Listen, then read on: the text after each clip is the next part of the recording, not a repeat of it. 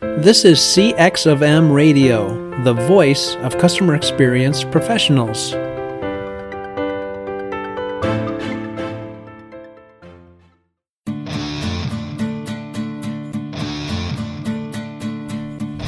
Welcome to another episode of the Tom and Bob Show, where each week we discuss best practices in the field of customer experience management.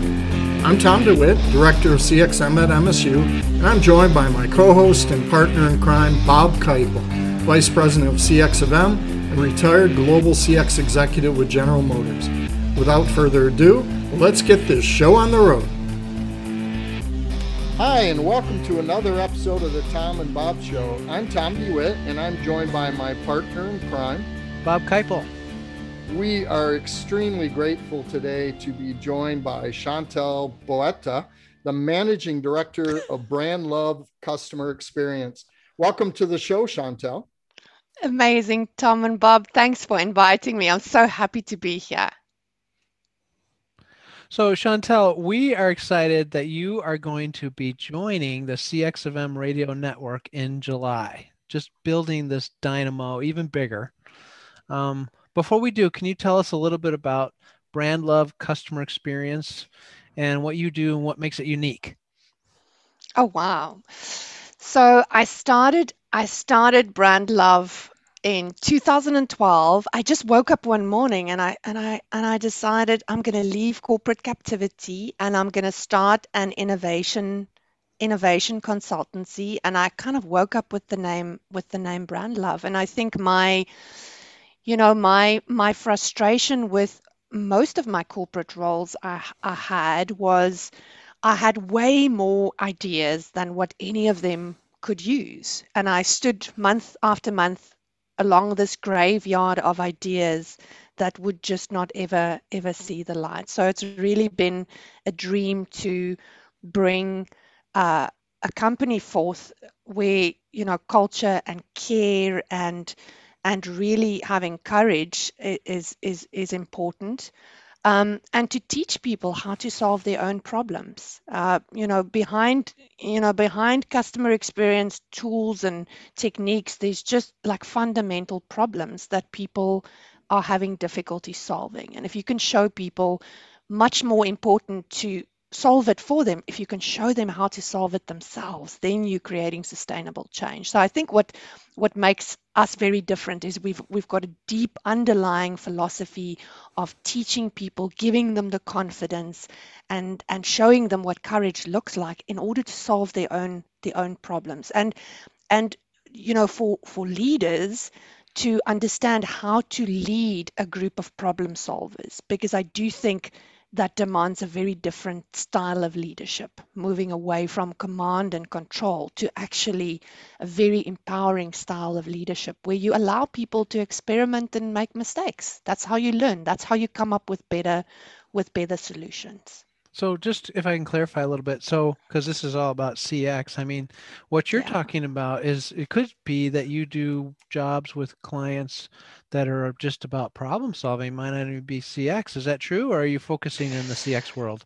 So I think most of all the symptoms we get faced with is very much customer experience related symptoms and sometimes employee experience related symptoms. And what sits behind it is often, how the organization has been put together, when processes, people and systems come together. It wasn't architected for delivering the best experience to humans, whether it's employees or whether it's customers. So, often, we organizations are now so used to just putting on plasters, like if you've got a headache, just take an aspirin, and sometimes these problems are much more deeper and much more pervasive than what companies think. So I think it's a lot about, understanding root causes and then solving them once and for all, because that makes your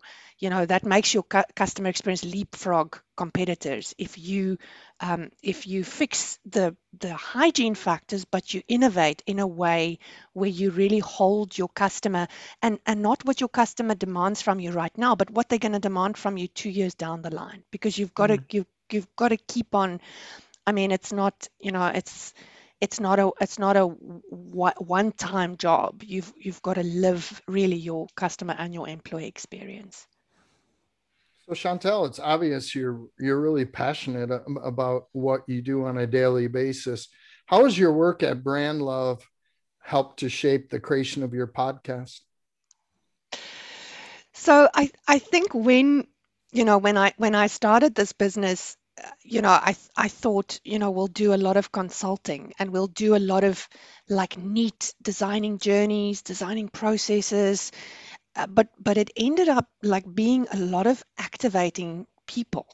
Um, Ultimately, I think most brands could not exist without the people. So it's really that people activation part that that really gets me out of bed in the morning. And I think, so many people that I engage with on a daily basis, leaders, people in big corporates, they've lost their spark, and I think, my company exists and my team finds so much meaning in giving people back their spark.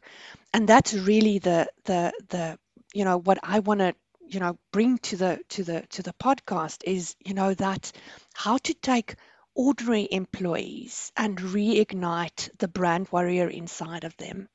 And, for me, stepping up as a brand warrior, having that spark of where you believe in something so much, whether it's your own brand, that you can feel proud about the person that you are when you show up daily, or whether it's the brand on which payroll you are. For me, I don't think you can pay someone to, to have that flame and I think it comes from within. So, the core of, understanding how human beings, how they, architected inside to actually care about stuff and then allowing them to bring that to the workplace is something that I think a lot of people just, they just get by on autopilot, and it's for me sad that waste of human potential, and it could be so different. If people really believe in the brands that they work for and the values that that brand upholds, and if they find that personal passion and pride, I believe performance will follow. Because usually leaders come to us and they say, I want better performance out of my people. And when you start digging, it's like, show me your KPIs. You're getting exactly what you're incentivizing. So if you've got a toxic culture, it's because people are competing with each other. So, a lot of the times the ecosystems are off balance. Um, and for us, for me, that's really, I don't think it's so hard, but it requires the same focus as anything else. If we put the same love into our people than what we put into product development in many organizations, I think the world of work would be very different. So I'd like to follow up on this sort of idea of activating people because I just like that term. It's pretty neat. I mean, a lot of CX people find themselves trying to be evangelists in a company to sort of sell the ROI of even doing this stuff. And some people have like a 1 or 2 day offsite. They feel really good about it. They get charged up and then maybe it kind of falls flat later. So how do you activate, especially the leadership to, number one, buy in, and then number two, sort of keep it going after if you've had the initial meetings or you've consulted with them? Yeah, so Bob, I mean, I think, the hard route is here to say, well, you either believe it or you don't. Just like it's like religion. You got to believe or you don't. And I think, we get so angry with, leaders who ask these questions. Say, all right, so you want to spend, 2 million on a training program. What's the return we're going to get? And we go, but it's your people. You should invest in your people. But I think often, um, we get angry at people who are just doing their jobs. The CEO and the CFO, they need to answer to the shareholders to say how they've spent the money. They're getting paid to ask those questions. And as professionals, if we shy away from the question, we make the whole CX thing and the EX thing soft and fluffy. So I believe it's really about the metrics. How do you how do you measure return on investment in some of these things? And if we believe that, a lot of the time humans are the brand, how can we properly measure those interactions? And I think fundamentally a lot of the metrics are faulty, because we look at the metrics as if you would in a factory, and we don't necessarily measure, return on human potential. We don't measure, the relationship quality in a lot of the interactions. And, then we see some of the results in, how many people are complaining, how many people are leaving the brand. And we want to attack the hard metrics to say, well, it's because they were holding on too long on the phone, because we're not measuring our average handling time. We're not managing that to be less than 3 minutes. So some of these metrics are not reflecting, the results we want. And I think in the organizations where I've had very, very productive relationships and conversations around ROI, it's like, let's put in a scorecard that measures all of these aspects, even the ones that are a little bit more difficult to measure. And if we say, look, we want to measure, quality of the relationship, quality of the interactions, maybe it remains subjective, but at least we are measuring something that shows what a potential impact it could have to the organization. So I think fundamentally it's wrong to not have the conversation, um, but I think we're getting much better with, how do we measure these things. So, Chantel, what do you think explains for what appears to be a general lack of concern about the employee experience and the employee engagement? It seems like, a whole lot of effort goes into hiring people, but then not a whole lot of attention or interest is given to how employees evaluate their experience and their long-term satisfaction and engagement, and how that ultimately relates to customer satisfaction and engagement. Yeah, Tom, I think the hard thing is because it's messy. You know, sometimes these things are hard to put on an Excel spreadsheet. In most of my jobs, I've been called really high maintenance because I'm an emotional being, okay, and I bring all of myself to work. Like if I don't agree with something, you know about it. If I agree with something, you know about it. And I think in organizations, you know, it's almost um, a lot of the clients that I work with, you swipe your card at the turnstile, and then you need to be something different. You need to be productive. You mustn't bring like your family issues to work.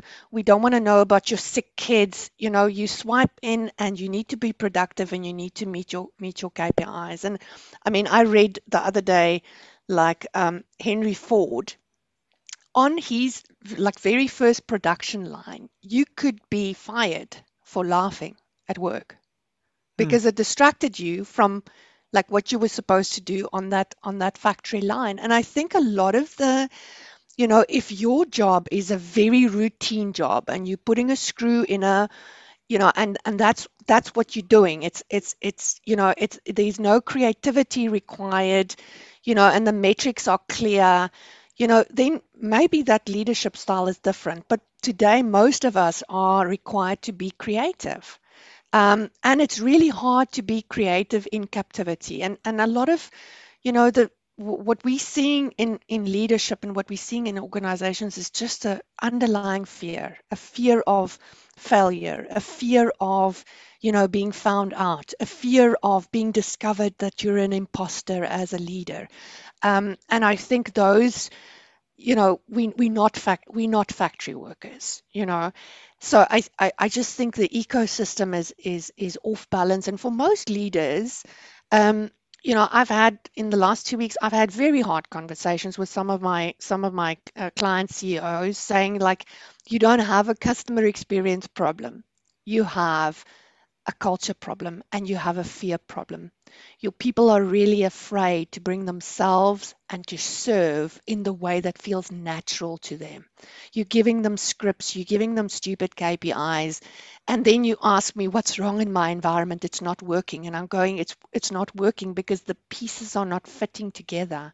Um, it's not a human friendly environment. It is, if you put people in cubicles and you want them to really not think about what they're doing, you give them scripts, then you get robotic interactions and your customers feel that.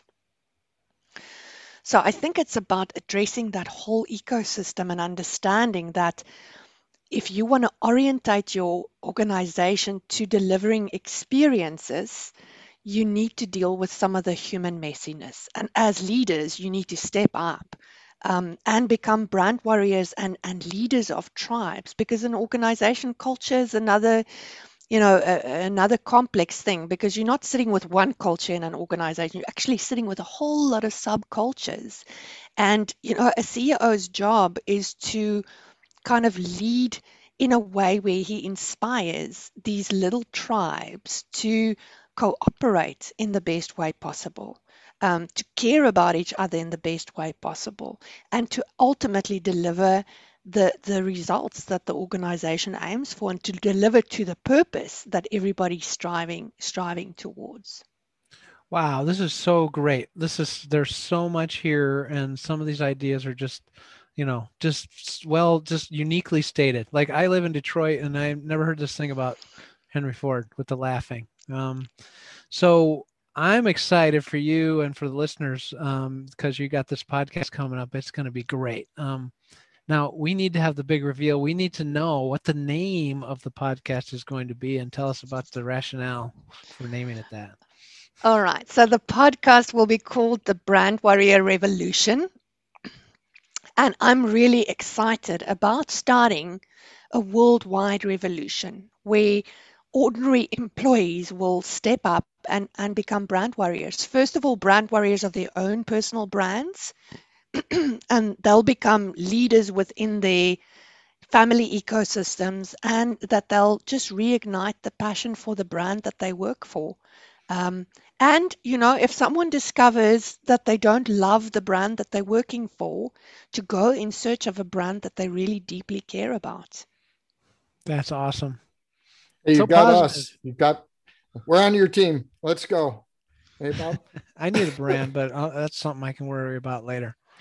So I know you've touched on this a little bit already. But what is it that you really hope to accomplish with your podcast? Tom, so I wanna inspire people to light that flame in themselves. If they're feeling, listen, I don't feel strongly about anything, I don't feel like a warrior, just to search within themselves, because I think often we've become so busy and we've become so desensitized that we forget what we care about. I want to just tell a quick story. I recently had an experience where I've just moved my entire family to a really small town, about 2 hours from Cape Town in South Africa. And when we moved here, there was a lot of like city things that we gave up to be in nature. But part of the appeal of this beautiful place is the bird life. And this is an area where the black oyster catcher, which at one stage was their numbers were very threatened in this area. They breed here, and the black oyster catchers are just amazing. They're beautiful. They're blackbirds with red beaks, and they mate for life, and they look after their chicks. The mother and father watches these chicks until they can look after themselves. And shortly after we moved here, they started installing a sewer system on one of the beach fronts, like right in front of where we were going to live. And they started digging, and they scared off all the birds. And I started asking uncomfortable questions, and we found out that they had done no environmental impact studies, and they wouldn't listen to any of what we were saying. And I felt so strongly about them not they didn't follow the protocol. They just started like arrogantly destroying nature. And in this process, I'd exhausted all my options in terms of the processes, and eventually, one morning at 6 o'clock in the morning, I said to my family, nobody's listening to me from any of the authorities. I'm going to stop this digger from digging any further on the beach. And my kids said, but mommy, what if they get the police? And what if the digger doesn't stop? And they said, well, can we come? Can we leave school and can we come? And I said, yes, you can. You don't have to go to school today. They do online schooling. Don't have to go to school. You can come with me. And in this process of thinking, I thought my kids have never seen me stand up for something that visibly. So I had 3 children in the rain next to the digger. I'm lying in front of the digger. The poor digger operator's eyes are this big. He's going, this woman is mental. She's like insane. And I said to him, I'm going to lie there the whole day. You're not digging anymore because you're destroying this beach. And in that process, I think part of my own journey was one of, you know what? It actually feels good standing up for nature. The birds couldn't do that themselves, and I got an opportunity as a custodian. And I think thinking back about my leadership style, I've done that for many people that worked in my teams. Um, and I think we need to model these things. What does it take to really believe in something and stand up for something? And I didn't really care whether anyone admired me. I just knew the birds couldn't speak for themselves, and I knew my three kids were watching me and saying, "This is really important to my mother. Let us support her."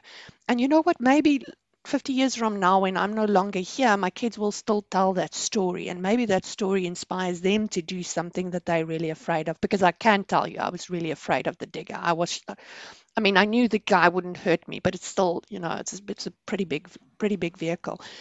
And I think that's part of what I want to achieve with this podcast is, giving people tools, giving them stories, um, inviting brand warriors to come and tell their stories about the things that they believe in, the things that, sometimes when we get into this autopilot cubicle slave mode, we're just not having the impact that we can. And I think that for me is the saddest thing, is witnessing human potential that's capped because of our own fears, because of environment, because of leaders, because of stupid rules. And I want the podcast to be, uncap that human potential. Just light the spark again and go and do some freaking awesome stuff in this world. That's So, awesome. so big question. Did you Yeah. stop the digging? I did stop the digging. I did stop the digging. And I eventually negotiated with very smart engineers, and they relayed the pipes.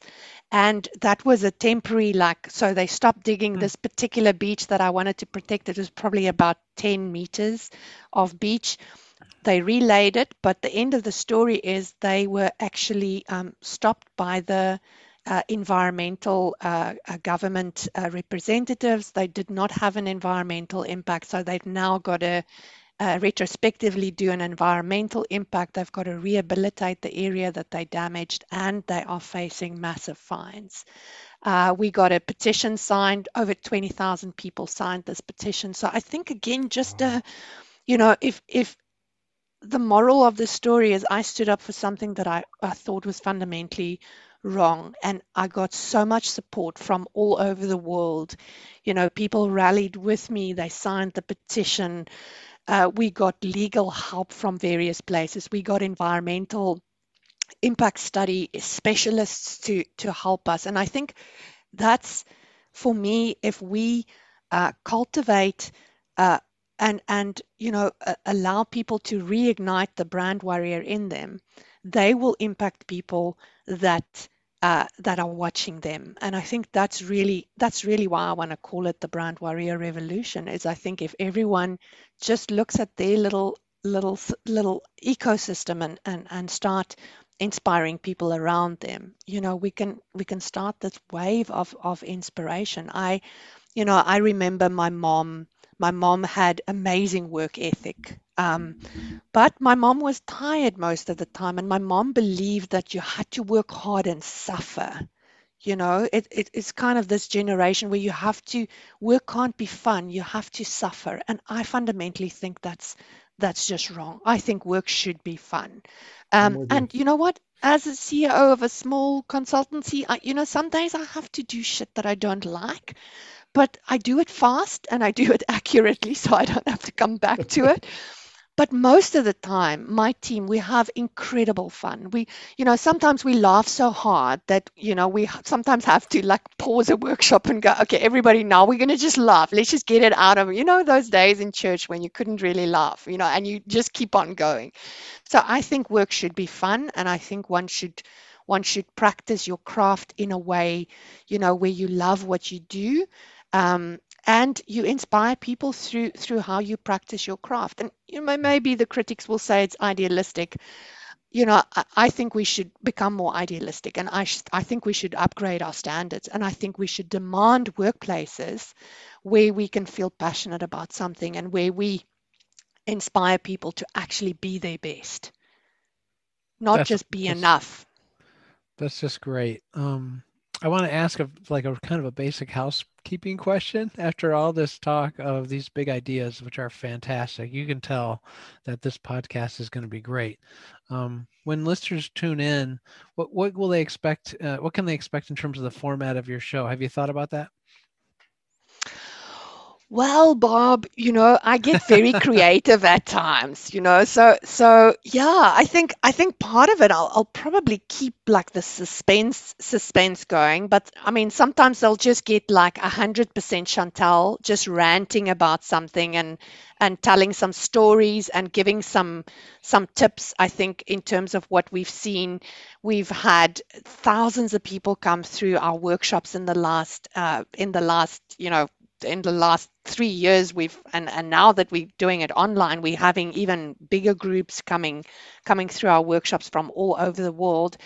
And I think the biggest gift that we can give people is, what we've learned works, and giving people tools and tricks and things that they're can go and practice. And sometimes, it's not about doing big things. Sometimes it's about doing a few little things in a very different way. So I want to share, as much of what we've learned in this amazing job of working with human beings.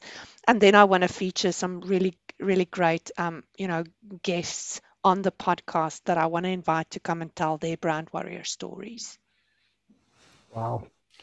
We're excited. Thanks so much for joining the network. We're so happy to have you. Thank you so much for inviting me. And thank you, listeners, for tuning in today, whether it was intentional or not. We're happy to have you and hope you tune into Chantel's podcast when it launches later in July. And remind us again what the name of your podcast is going to be.